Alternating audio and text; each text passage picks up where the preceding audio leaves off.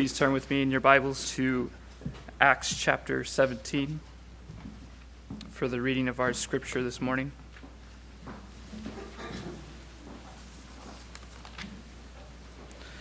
We'll be starting at verse 1 and we will read to verse 15.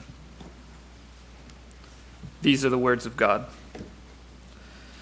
Now when they had passed through Amphipolis and Apollonia, they came to Thessalonica, where there was a synagogue of the Jews.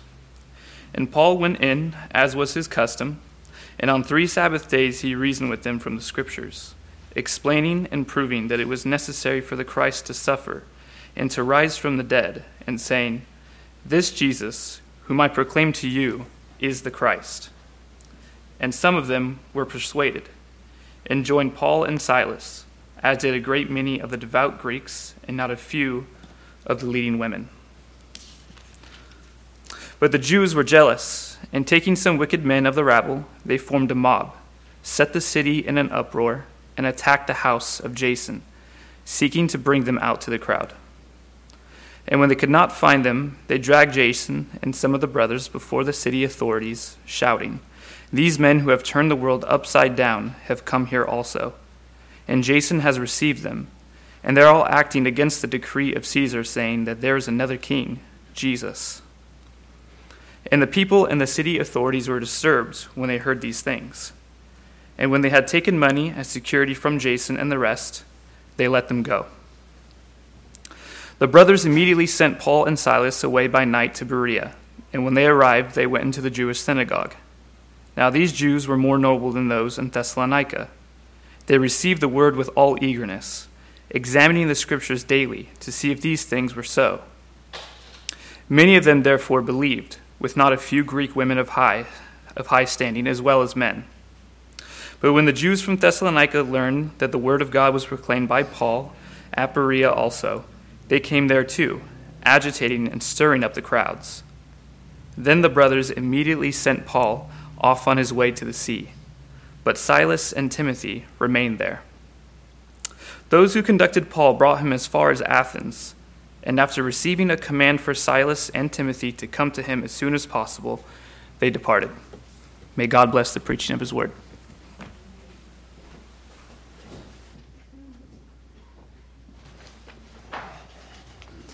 Let us pray together as we come to God's word today.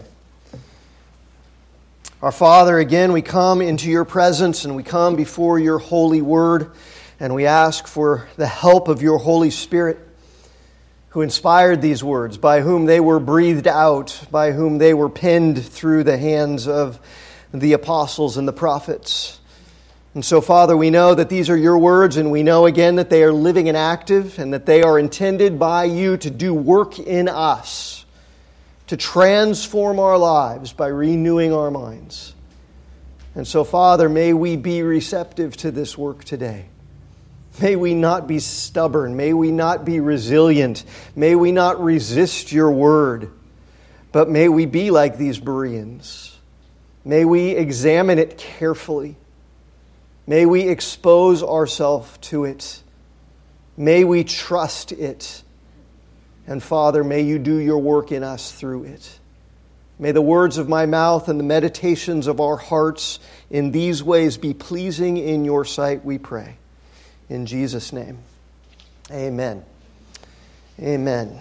A couple of days ago, one of my boys asked me what my favorite book by a certain author, favorite fiction book by a certain author was. And I always have trouble answering questions like that, because my mind does this. There are so many different things, different criteria about different books or different movies or different foods that make them good, right? And my brain starts tripping over itself trying to sort out all of the categories and choose an overall favorite. And so I just start listing multiple choices. Well, I like this one because, and but then there's this one, and I love this one because of this, and of course then there's this one, and I can't decide. Now, I remember I'm supposed to be picking a favorite, but I never can. And sometimes people ask me what my favorite book of the Bible is. And that's how it goes. Well, I love Romans, of course, so much, right? And Colossians and Hebrews paint just these wonderful, beautiful pictures of the glory and supremacy of Christ. Oh, and Revelation, I really love the book of Revelation. And Ezekiel, such a powerful prophecy of the majesty and the mercy of God. And the Psalms, don't forget the Psalms, and John's Gospel, and Matthew's, and Mark's, and Luke's. Oh, and Genesis, minor prophets, right? Habakkuk is fantastic. It's just, for me, it's like going to the donut shop. It's just, right? It's too hard to pick one. Just give me a bunch. It's just how my brain works. Well, this week, as I was thinking through these first 15 verses of Acts chapter 17 and the two sort of contrasting stories that we see in this chapter, one in verses 1 through 9, the other in verses 10 through 15, about how human beings tend to respond to the Word of God when it is proclaimed to them, it made me think of one of my favorite chapters in one of my favorite books in the Bible, which is the book of Isaiah, and which is chapter 55. And it made me think of two of my favorite verses in Isaiah 55, verses 10 and 11. So just as we get going here, just at the outset, would you indulge me for a moment before we get to Acts 17 and turn back to Isaiah 55, and bear with me, because I love this chapter, and I love these verses, and Acts 17 makes me think of them this morning. Isaiah, I've told you a lot of times in the past when we've talked about Isaiah's prophecy, it's a book that's divided into two main parts, two main themes. The theme of God's wrath and judgment against sin, which dominates the first half of the book, the first 39 chapters of the book, and then the theme of God's mercy and redemption that dawns like the rising sun after a long, dark, cold night in chapter 40. Comfort my people, right? And in that second half of Isaiah's prophecy, God reveals that the way that comfort and salvation and mercy and redemption are going to come to His people and eventually to the whole world is going to be through a servant that God is going to send into this sin-cursed world, who's going to bring words of life and who's going to be full of righteousness and justice, and who is going to mercifully suffer in order to bear the sins of His people for them, in order to save them from the terrible wrath of God and reconcile them to God when there was no hope that they could do that for themselves. And of course, that suffering servant of the Lord who does all of that is Jesus Christ. And He's revealed to be this great, righteous, suffering, redeeming servant of the Lord in 4 songs that are recorded in the second half of the book of Isaiah, in chapter 42 and 49 and 50 and chapter 53. And right after that awesome revelation of the suffering work of the servant Messiah that comes to a culmination in chapter 53, right? He was despised and rejected of men. It pleased the Lord to crush Him. By His wounds we were healed, right?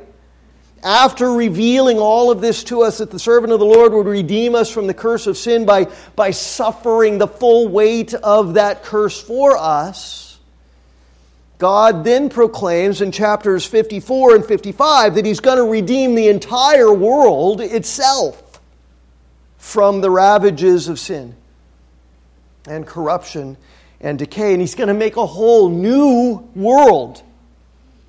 And that anyone and everyone who comes to the servants, who comes to Christ, will receive freely, as a gift, full pardon, full redemption, everlasting life in that new and redeemed world. So just listen, 55 here, listen to how beautifully the words of this chapter picture that and proclaim all of that.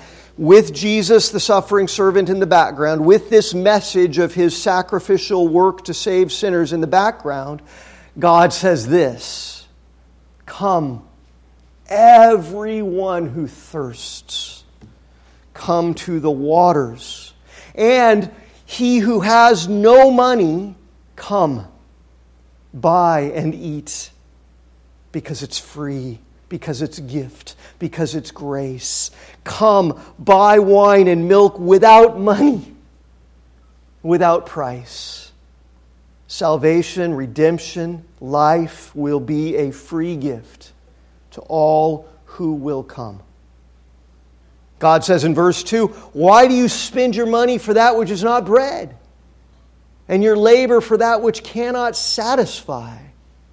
Isn't that what we do in our sin in this world? We spend our whole lives laboring after things that cannot satisfy our eternal souls. And God says, come and let me fill you freely with that which can satisfy.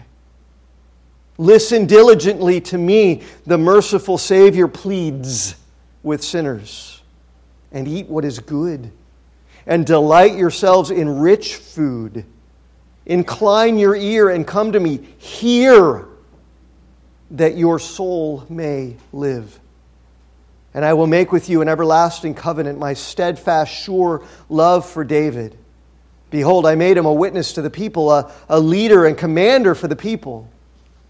Behold, you shall call a nation that you do not know, and a nation that did not know you shall run to you, because of the Lord your God and the Holy One of Israel, for he has glorified you. This is the merciful heart of our holy, loving God. Come and I'll redeem you. Come and I'll fill you. Come and I'll give you life everlasting. He's just pleading with sinners from this merciful heart. Verse 6, seek the Lord while he may be found. Don't wait till it's too late. Call upon him while he is near. Let the wicked forsake their way. Let the unrighteous man forsake his thoughts. Let him return to the Lord, that he may have compassion on him, and to our God, for he will abundantly pardon.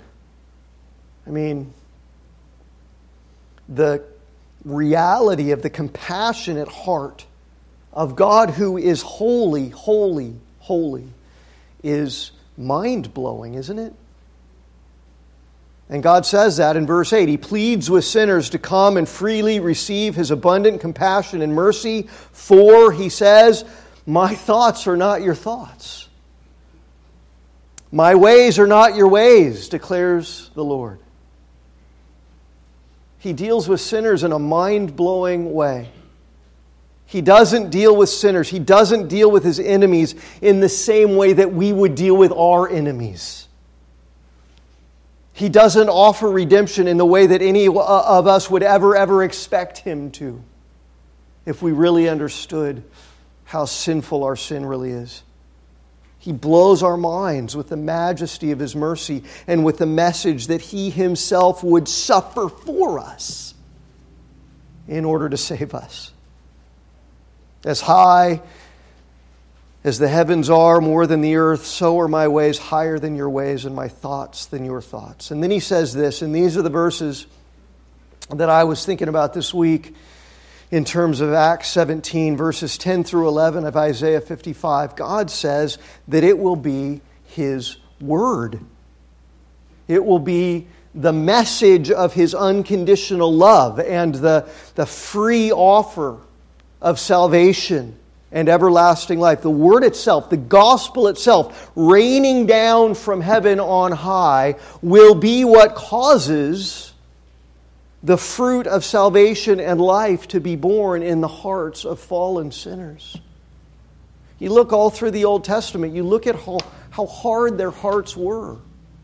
If God punished them like crazy, they still kept on sinning. If God blessed their socks off with right circumstances, they kept on sinning. What's ever going to change it? I look at my own heart. Paul looks at his at the end of chapter 7 of the book of Romans. What can possibly deliver me from all of this sin? Praise be to God through Jesus Christ our Lord. And here he says it's His Word itself. The loving message of the merciful, majestic gospel is what bears the fruit. For as the rain and the snow come down from heaven and do not return there, but water the earth, making it bring forth and sprout, giving seed to the sower and bread to the eater, so shall my word be that goes out from my mouth. It shall not return to me empty. It shall accomplish that which I purpose, and it shall succeed in the thing for which I sent it. Isn't that good news? And then in verses 12 and 13, he promises that anyone who hears and receives His merciful word will live together and live forever in a new world that is redeemed, that is freed forever from all of the terrible ravages and effects of the curse of sin. No more thorns, no more briars, no more suffering, no more pain, no more decay and corruption. Only perfection and righteousness and peace forever. So, this is one of my favorite chapters in all of Scripture, because in it God pictures so beautifully and proclaims so powerfully the fullness, the richness of His love and the freeness of His grace and His compassion for sinners. The abundance of life that He's just ready to give to any and to all who will come. And the power of His living, active Word to make us able to come, to soften hard hearts, to make people who are dead in sin come to life and bear the fruit of new life. God's Word is powerfully purposeful and purposefully powerful. Just like the rain that falls from the skies. It always falls for a reason.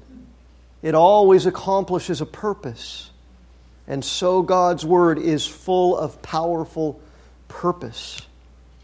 The rains come down on the dry earth and they return up to the heavens from which they fell, but they never return void. They never return empty. They never return having accomplished no purpose. And so it is, praise be to God, so it is with His Word. It shall accomplish what God purposes. It shall succeed in the thing for which He sent it. Isn't that encouraging to you as someone who needs to be transformed daily by the renewing of your mind? And isn't it encouraging to you as you go out into the darkness of this world, as you're surrounded by sinners, that His Word is powerful? So turn back over to the book of Acts now with me. Again, Acts chapter 17. And I want us to keep this imagery in our mind of the rains coming down to the earth and returning to the sovereign Lord who sent them, always succeeding, always accomplishing His purposes. Now, we looked at verses 1 through 9 of Acts 17 some last week, and our focus there was on how the living, active Word of God, how the gospel of Jesus Christ, which is God's power unto salvation for all who believe, how it turns the world upside down, how it reorients sinful, truth-suppressing minds and selfish, prideful, God-dishonoring hearts and lives, reorients them to love Him and to love His truth and His goodness and the beauty of His holiness. And in looking at all of that last time, we saw that the phrase, turning the world upside down, was spoken very ironically, wasn't it? It was actually spoken in opposition to the gospel by the unbelieving Jewish people there in Thessalonica who had zero regard for the gospel, zero appreciation for the message of God's unconditional love in Jesus Christ. Zero comprehension of their need of salvation through faith in Christ. Zero love for God, who has so loved the world that He sent His only begotten Son to die and pay the price for all our sin. So, when the rains of the gospel message came down in Thessalonica through Paul and Silas preaching the gospel, there were some Jewish people, verse 4 says, who received the word, who believed. But there were also, according to verse 5, many of the Jewish people who were jealous, it says. And they rejected the gospel. And they ended up getting really angry about it and forming a mob and tearing through the city trying to find Paul and Silas and drag them out into the angry crowd to silence them, probably to have them put to death. Because they were jealous, it says. The word jealous there is a translation of the Greek word zelao that sounds a lot more like our English word zealous. And it is translated zealous oftentimes in the New Testament. It's the same Greek word translated both ways all throughout the New Testament. Sometimes it's translated zealous in a positive sense, like in Titus chapter 2 where Paul said that God has purified for Himself a people who are zealous for good works. That's the same word that sometimes is translated jealous, like here, to describe the negative unbelieving reaction against the gospel and the Word of God that these Jewish people in Thessalonica had. That word at its most basic root level has to do with extreme, intense, emotional feelings about something. And so you can see why it gets translated in two different ways. Sometimes the intense feelings are positive, sometimes the intense feelings are negative. The context determines it. Here in Acts 17, it's describing an extremely negative, passionate feeling that the unbelieving Jews had about the gospel that Paul and Silas were preaching. In the hardness of their hearts, the message that it was necessary for Jesus Christ to suffer and to die and to rise from the dead, that was not a message that they wanted to hear. They were violently opposed to that message and to Paul and Silas for preaching it. And here's what strikes me as I think about the unbelieving, jealous hearts of those people who rejected the Word of God instead of receiving it. The thing that strikes me is that, but for the grace of God, there I would go too. And I did. I mean, I never stirred up an actual mob, right, to try to squelch the message of the gospel. But in my own sinful, hard-hearted unbelief, I raged against God and I raged against the gospel and against Jesus every bit as much as these Jewish people in Thessalonica did. Every bit. Maybe that rage against the gospel wasn't manifested in the same outward kinds of ways that theirs was, but my heart was no less hard, no less resistant, no less jealous of God's glory, and no less zealous for my own glory, and to live my life my own way for the sake of my own desires, to get what I want, and pretending that I didn't deserve the everlasting wrath of God's justice, and that I was perfectly capable in my own ability of doing whatever needed to be done to be right with Him and to get to heaven. And the reality is, that is every single human heart, isn't it? Every single human heart, unless and until the grace of God through the gospel changes it and softens it and rains down from heaven and accomplishes God's redeeming purpose and succeeds in yielding the fruit of faith and the fruit of life.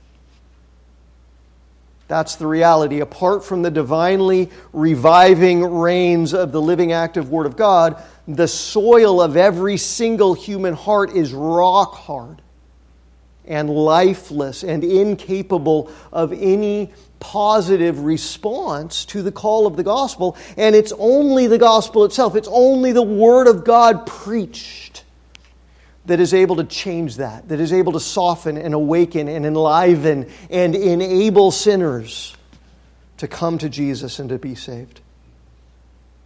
And that's exactly why all throughout the book of Acts, Paul and Silas and all of the rest of the disciples and apostles, they're not playing any games.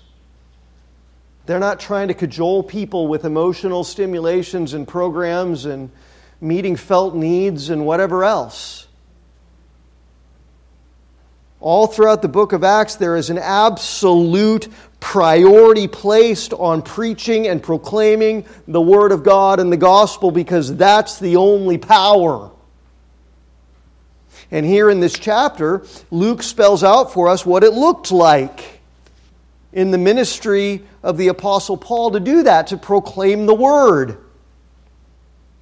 Look at the three words that Luke uses to describe how Paul employed the Word of God in doing evangelism, in calling sinners to come to Jesus Christ for salvation.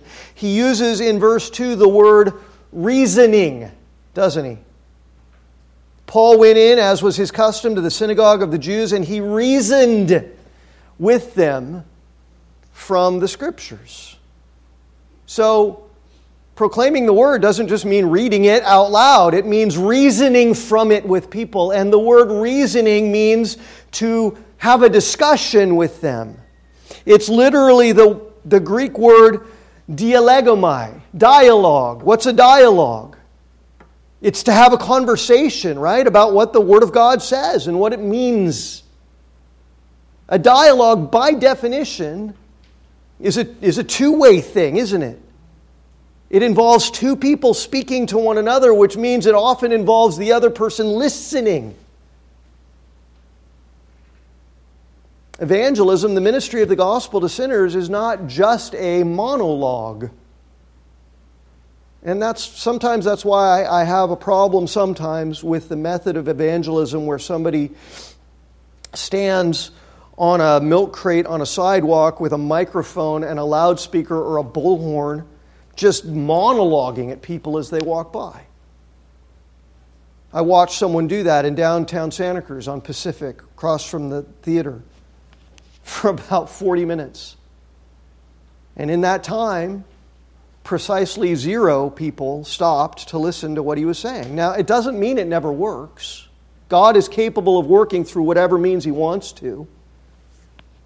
And historically, open-air preachers like that have sometimes been used by God to bring people to faith and repentance and to cause powerful revivals through hearing the gospel proclaimed that way. But see, Paul's preferred way was to dialogue with people, to sit down with them and discuss it, to have a two-way conversation about what God's Word says and reveals about eternal salvation. And verse 3 says that during the dialogue, during the discussion, Paul explained. There's the second word. He explained the meaning of what the Scriptures say. I like the word explained. It's a word that just literally means to open something up. It literally means to unpack something. If you go on a trip, business trip, vacation, whatever, you pack a suitcase full of clothes and toiletries, necessities, all the stuff that you need, right? And all the stuff that you pack into that suitcase won't do you any good if it stays in the suitcase once you get where you're going, right? I mean, it's there with you, the stuff is. It's your stuff, it's good stuff, it's important stuff. And as long as it stays packed away in the suitcase, all the good, important stuff doesn't serve you very well. You can't get dressed for a meeting or for dinner if your clothes stay packed in the suitcase. You can't shave the stubble off your face if the razor stays packed in the suitcase. You can't review your notes for an important meeting if your laptop stays packed. You got to open it up. You got to unpack it all for it to do you any good. And see, the Bible is packed, isn't it? From cover to cover, it's packed. From Genesis 1, verse 1 to Revelation 22, verse 21, packed, full of truth from God that human beings absolutely, desperately need to hear and understand. In Genesis 1 and verse 1, the very first verse, we learn where everything that is came from. In the beginning, God created the heavens and the earth, everything. All the way at the end, Revelation chapter 22, Jesus Christ says, "Surely I am coming soon." And then the last words of the Bible are, "The grace of the Lord Jesus be with all." You think it's important for people to understand the first and the last words in God's Word and everything in between? You think it's important for people to understand the importance of the final words where Jesus says, "Surely I am coming soon"? You better believe it's important, because when He comes, here's what it's going to be like. Listen. "Behold, a white horse, and the one sitting on it is called Faithful and True, and in righteousness He judges and makes war. His eyes are like a flame of fire, and on His head are many diadems. And He has a name written that no one knows but Himself. He is clothed in a robe dipped in blood, and the name by which He is called is the Word of God. And the armies of heaven, arrayed in fine linen, white and pure, following Him on white horses. And from His mouth comes a sharp sword with which to strike down the nations. And He will rule them with a rod of iron. And He will tread the winepress of the fury of the wrath of God the Almighty. And on His robe and on His thigh He has a name written, King of Kings and Lord of Lords." You think it's important that people understand that Jesus is coming and why? That's truth from God, that it's packed into the Scriptures in Revelation 19, verses 11 through 16. The eternal, uncreated, unchanging God who made the heavens and the earth, who created everything that exists in the whole universe, He's coming soon. And when He does, He will judge and make war and strike down the nations and tread the winepress of the fury of the wrath of God the Almighty. Why? Why will He do that when He comes soon? Well, He'll do that because all we like sheep have gone astray from Him. Because none is righteous. No, not one. No one understands or even seeks for God. All have turned aside and together become worthless. No one does good in this world, not even one. Their throat is an open grave.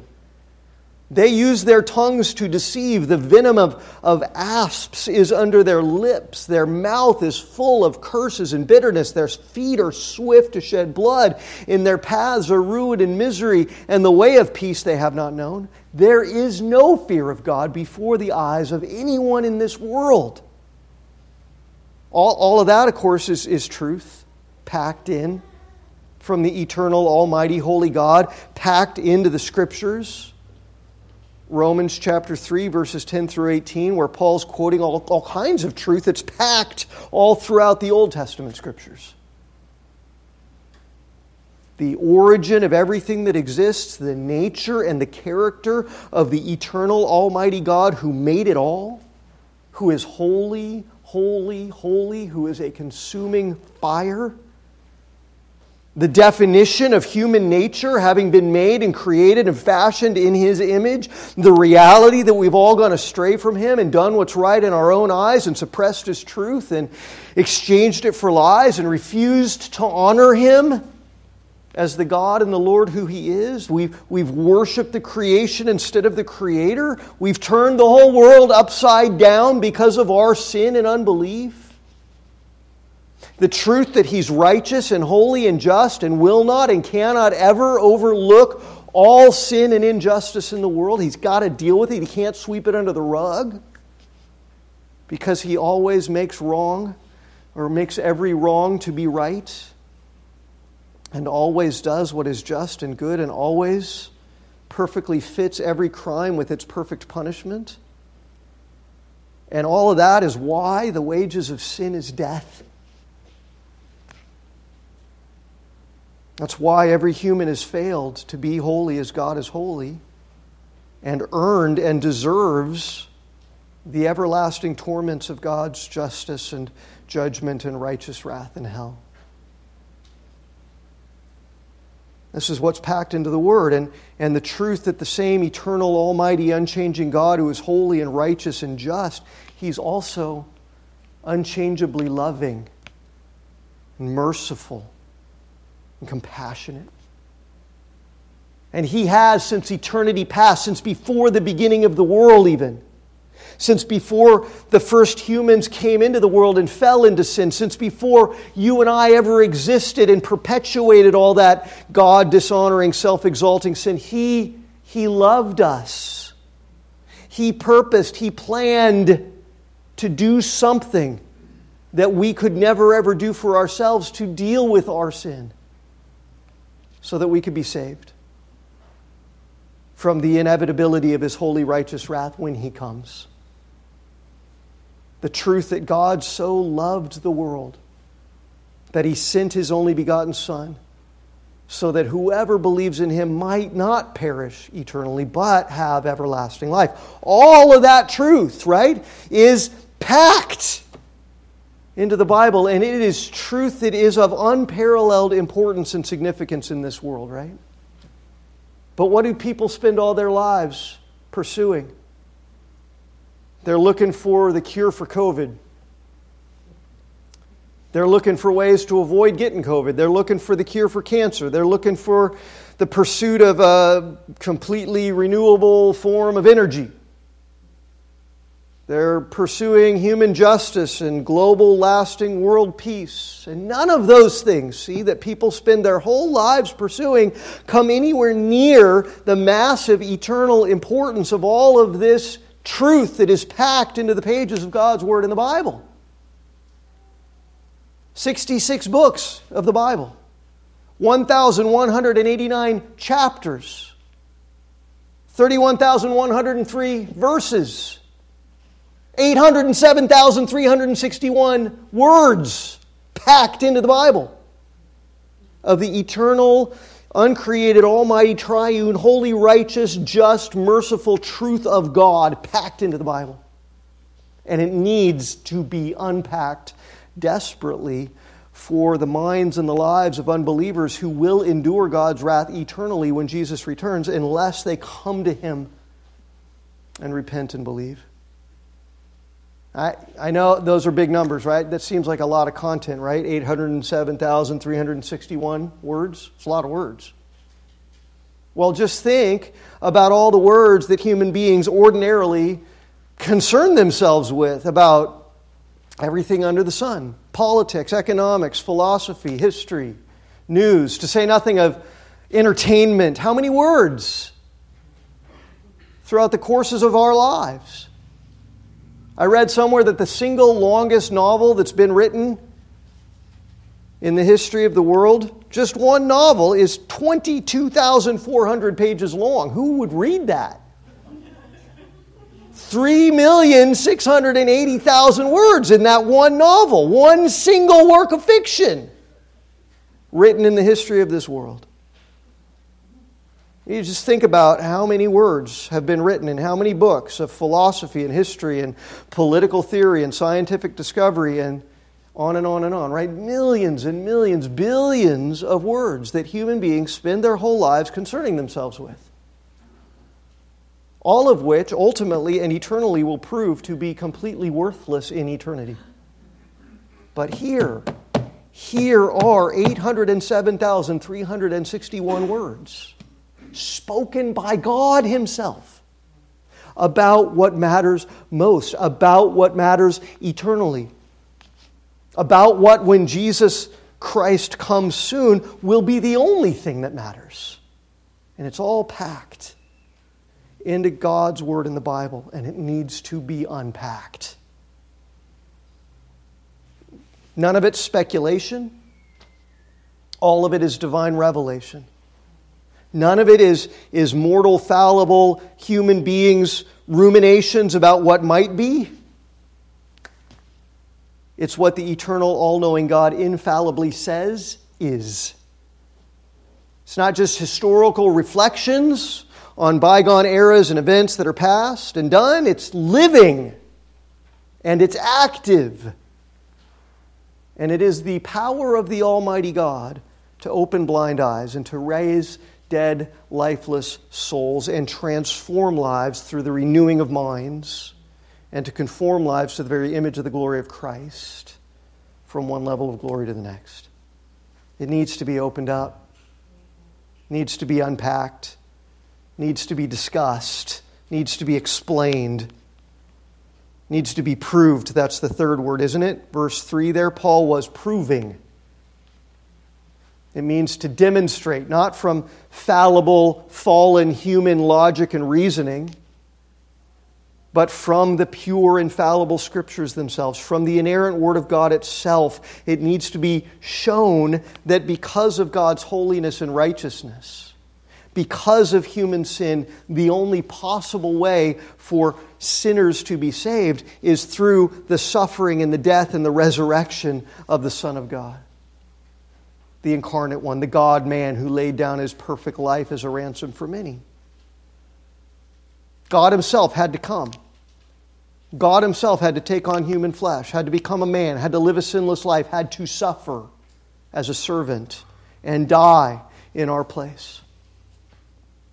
Because apart from the shedding of blood, Hebrews 9:22, there can be no forgiveness of sins. And only the blood of a sinless man can pay for the sins of another sinful man. And only the blood of the sinless God-man could pay for the sins of many sinful men. And only if He was raised after the shedding of His blood and after dying, only if He was raised could He be eternally victorious over sin and over death itself, and guarantee eternal life to anyone and to everyone who believes on Him. See, that's the Word. It needs to be told. It needs to be explained. That's the sovereign reign that needs to fall on people everywhere who think that this world is all that there is, who think that they haven't earned eternal death, who think that they don't deserve the everlasting judgment of the winepress of the wrath of Almighty God when Jesus returns. Because they imagine that in the course of their lives in this world, they've been good enough to enjoy whatever eternal blessings may lay in the hereafter. They don't understand. They don't know. They've never had it unpacked for them. That Jesus Christ, the suffering servant of the Most High God, is the only hope of salvation and everlasting life. I mean, Paul got it, right? He understood what's at stake eternally. He knew what matters in light of eternity because his own dark, hard, lifeless, truth-suppressing, God-denying heart had been divinely, supernaturally enlightened and softened and made alive by the driving reins of the living, active, supernaturally powerful Word of God and gospel of Jesus Christ. And so that's why everywhere Paul goes, all throughout Syria, all throughout Cyprus, all throughout Asia, now Macedonia, everywhere he goes, anyone he meets, any human being in this world he comes into contact with, Paul knows there will be no harder, darker, deader heart than my heart that I'm ever going to meet out there. And he knows that the only thing, the only power that can ever turn hearts of stone into hearts of flesh and possibly till the dead, fallow soil of sinful human hearts and fertilize it and cause life and faith to grow out of it, the only power is the divinely, supernaturally powerful, living, active Word of God.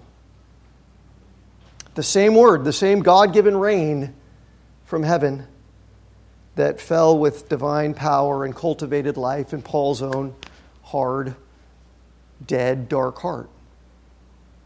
And he knows the promise of Isaiah 55. God's word will succeed in accomplishing all of God's purposes for which he sends it. So anywhere and everywhere Paul went, his number one priority was to proclaim the word, was to dialogue with people about the word of God, to unpack it, to explain it, to proclaim it in all of its power and darkness shattering brilliance. Because he knows, Romans 10, right? Living faith comes to dead, fallow, lifeless hearts from hearing the word of God. And even when Paul faithfully and diligently did this, everywhere he went and with everyone he met, when he reasoned and dialogued and explained and proved the gospel from God's word, still there were stubborn, willful, hard-hearted, jealous unbelievers who rejected the gospel and the word of God, right? Why was that? Was it because Paul didn't do a good enough job explaining and reasoning and proving the gospel? No. Was it because the word ceased to be powerful? No. It's because the sinful human heart is so desperately depraved and so resiliently opposed to God's word that apart from God supernaturally changing it, there's no more hope of faith in Christ growing in it than there is hope of a redwood tree growing out of the middle of a frozen piece of granite that's buried 1,000 feet deep in the tundra in Antarctica. Unless God's word changes it. And we don't know who God purposes to change through his word, do we? We can't look out there and put on special glasses like a sci-fi movie and see the ones that have been marked out since before the creation of the world for eternal redemption and say, well, I'm not going to waste time with these people. I'm going to go preach to these. Just preach it. Tell everybody. And let God decide whose hearts to melt and to give life to.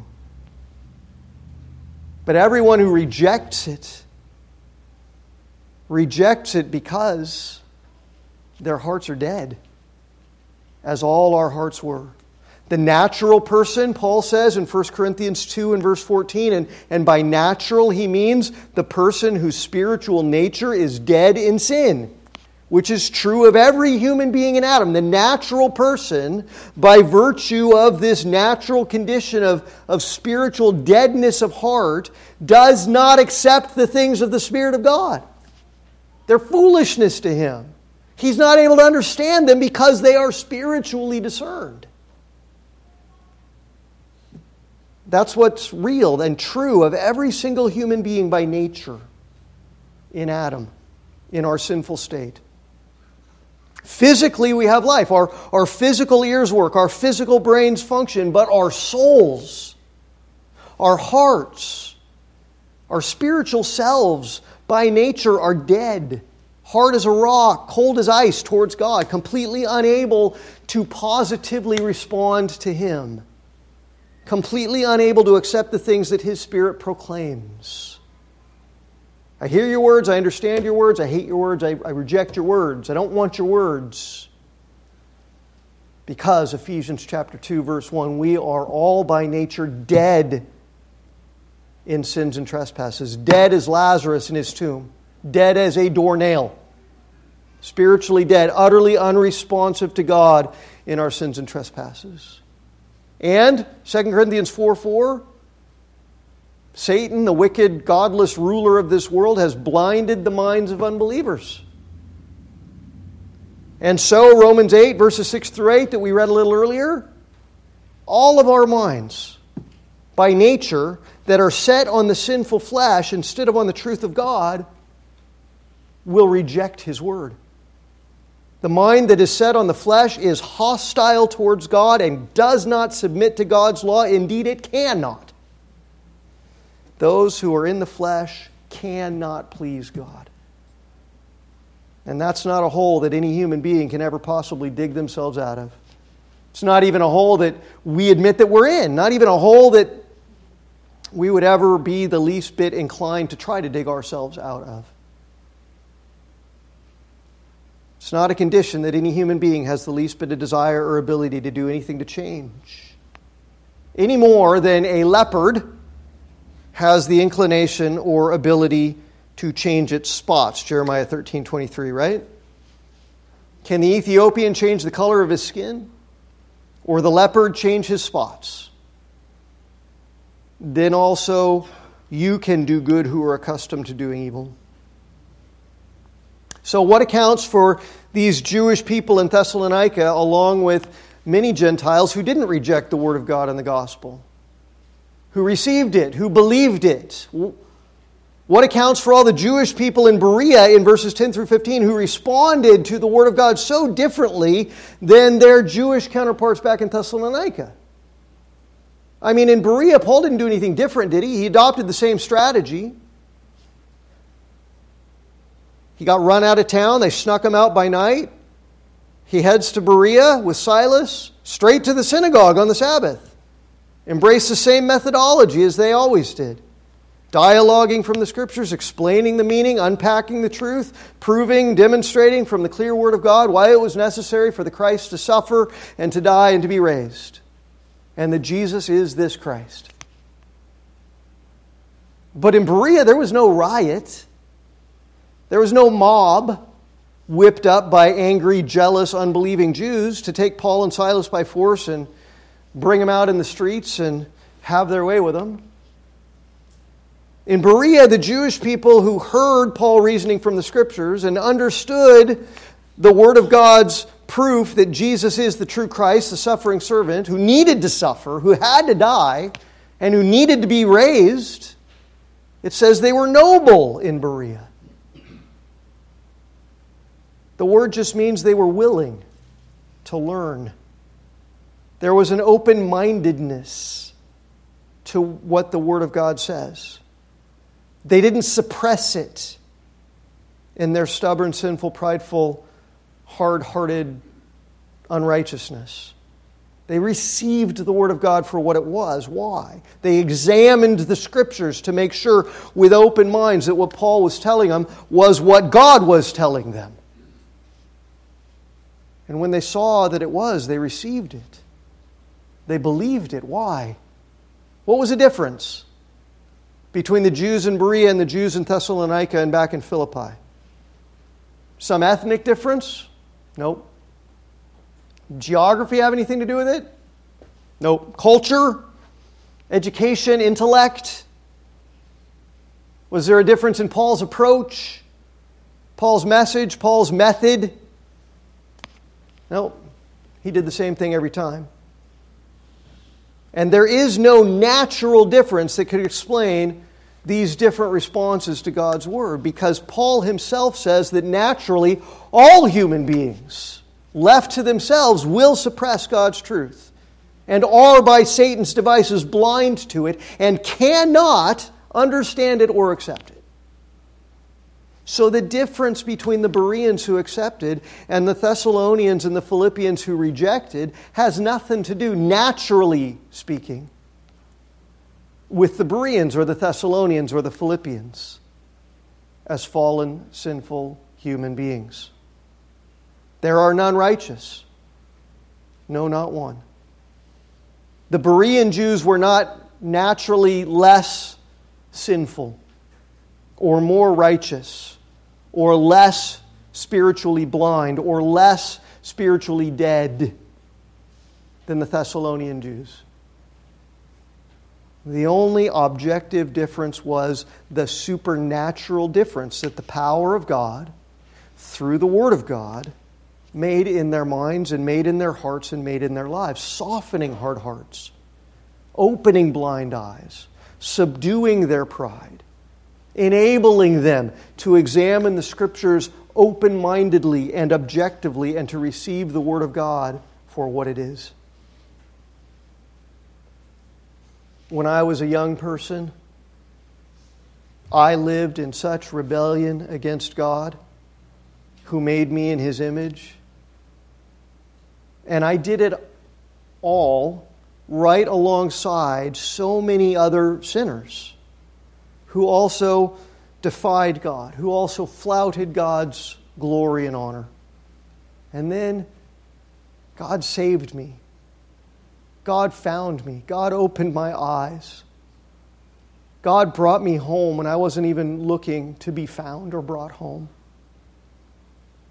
And there were so many of those friends of mine also living in sin, also defying Him, doing what was right in their own eyes, who still are, who never came home, who stayed blind, who remain to this day lost. Why? Was I better? Was I smarter? Was I more righteous? Was I more objectively honest or open to God's truth? I can be sure to tell you, absolutely none of that's true. The only reason, the only explanation is the supernatural, sovereign, divine grace of God that opened my blind eyes and gave life to my dead, rock-hard soul and sought me when I wasn't even looking and saved me when I wasn't even seeking. God said, here I am, when I could have cared less. I got all I need down here, God. I'm good. Until the sovereign reign of God's living, active Word fell on my dead, dark, lifeless heart because my parents said, we're bringing this boy to church. We're bringing him somewhere that can open up and talk to him about the Word and discuss it with him. That can unpack it and explain it and prove how desperately he needs a Savior.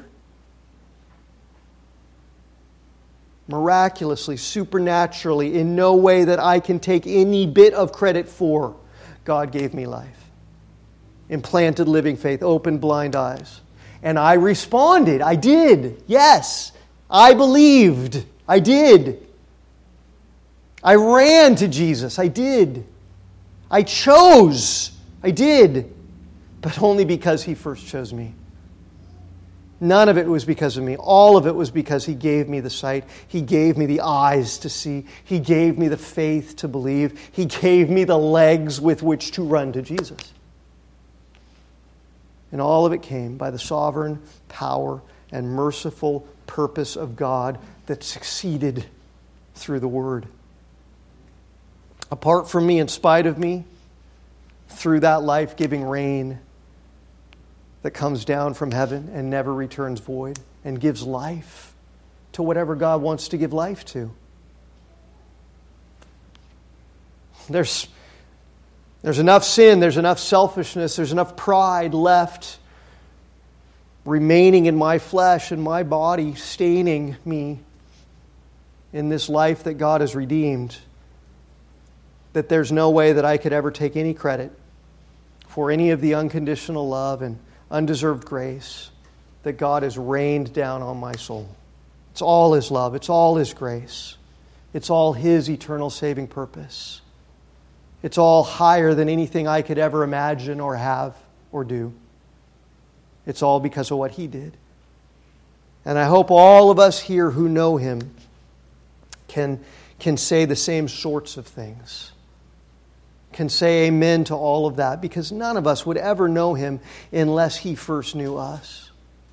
None of us would ever love Him unless He first loved us with sovereign redeeming love. And I hope that because none of us would have ever looked for Him or asked for Him or sought Him unless He came and found us as the good shepherd who went after that lost sheep, I hope that all of us who are known by God and who have had that heaven-sent rain poured out upon us will feel the urgency that Paul felt to be the vessels and the vehicles and the conduits of the heavenly rain of God's living Word, pouring it out in life-giving power on eternal souls all around us. What else is more important in your life? What else matters? What are we doing in this world? What are we living for? There are sinners out there all around us. They live next door to you. They work at the next desk beside yours. They're family members of yours. They're friends of yours. They're colleagues and coworkers. And they need so desperately to hear and to be given the gift of faith that comes through hearing the word of Christ, right? We're out of time, so let's pray today that God will give us gratitude and appreciation and love and urgency for His Word.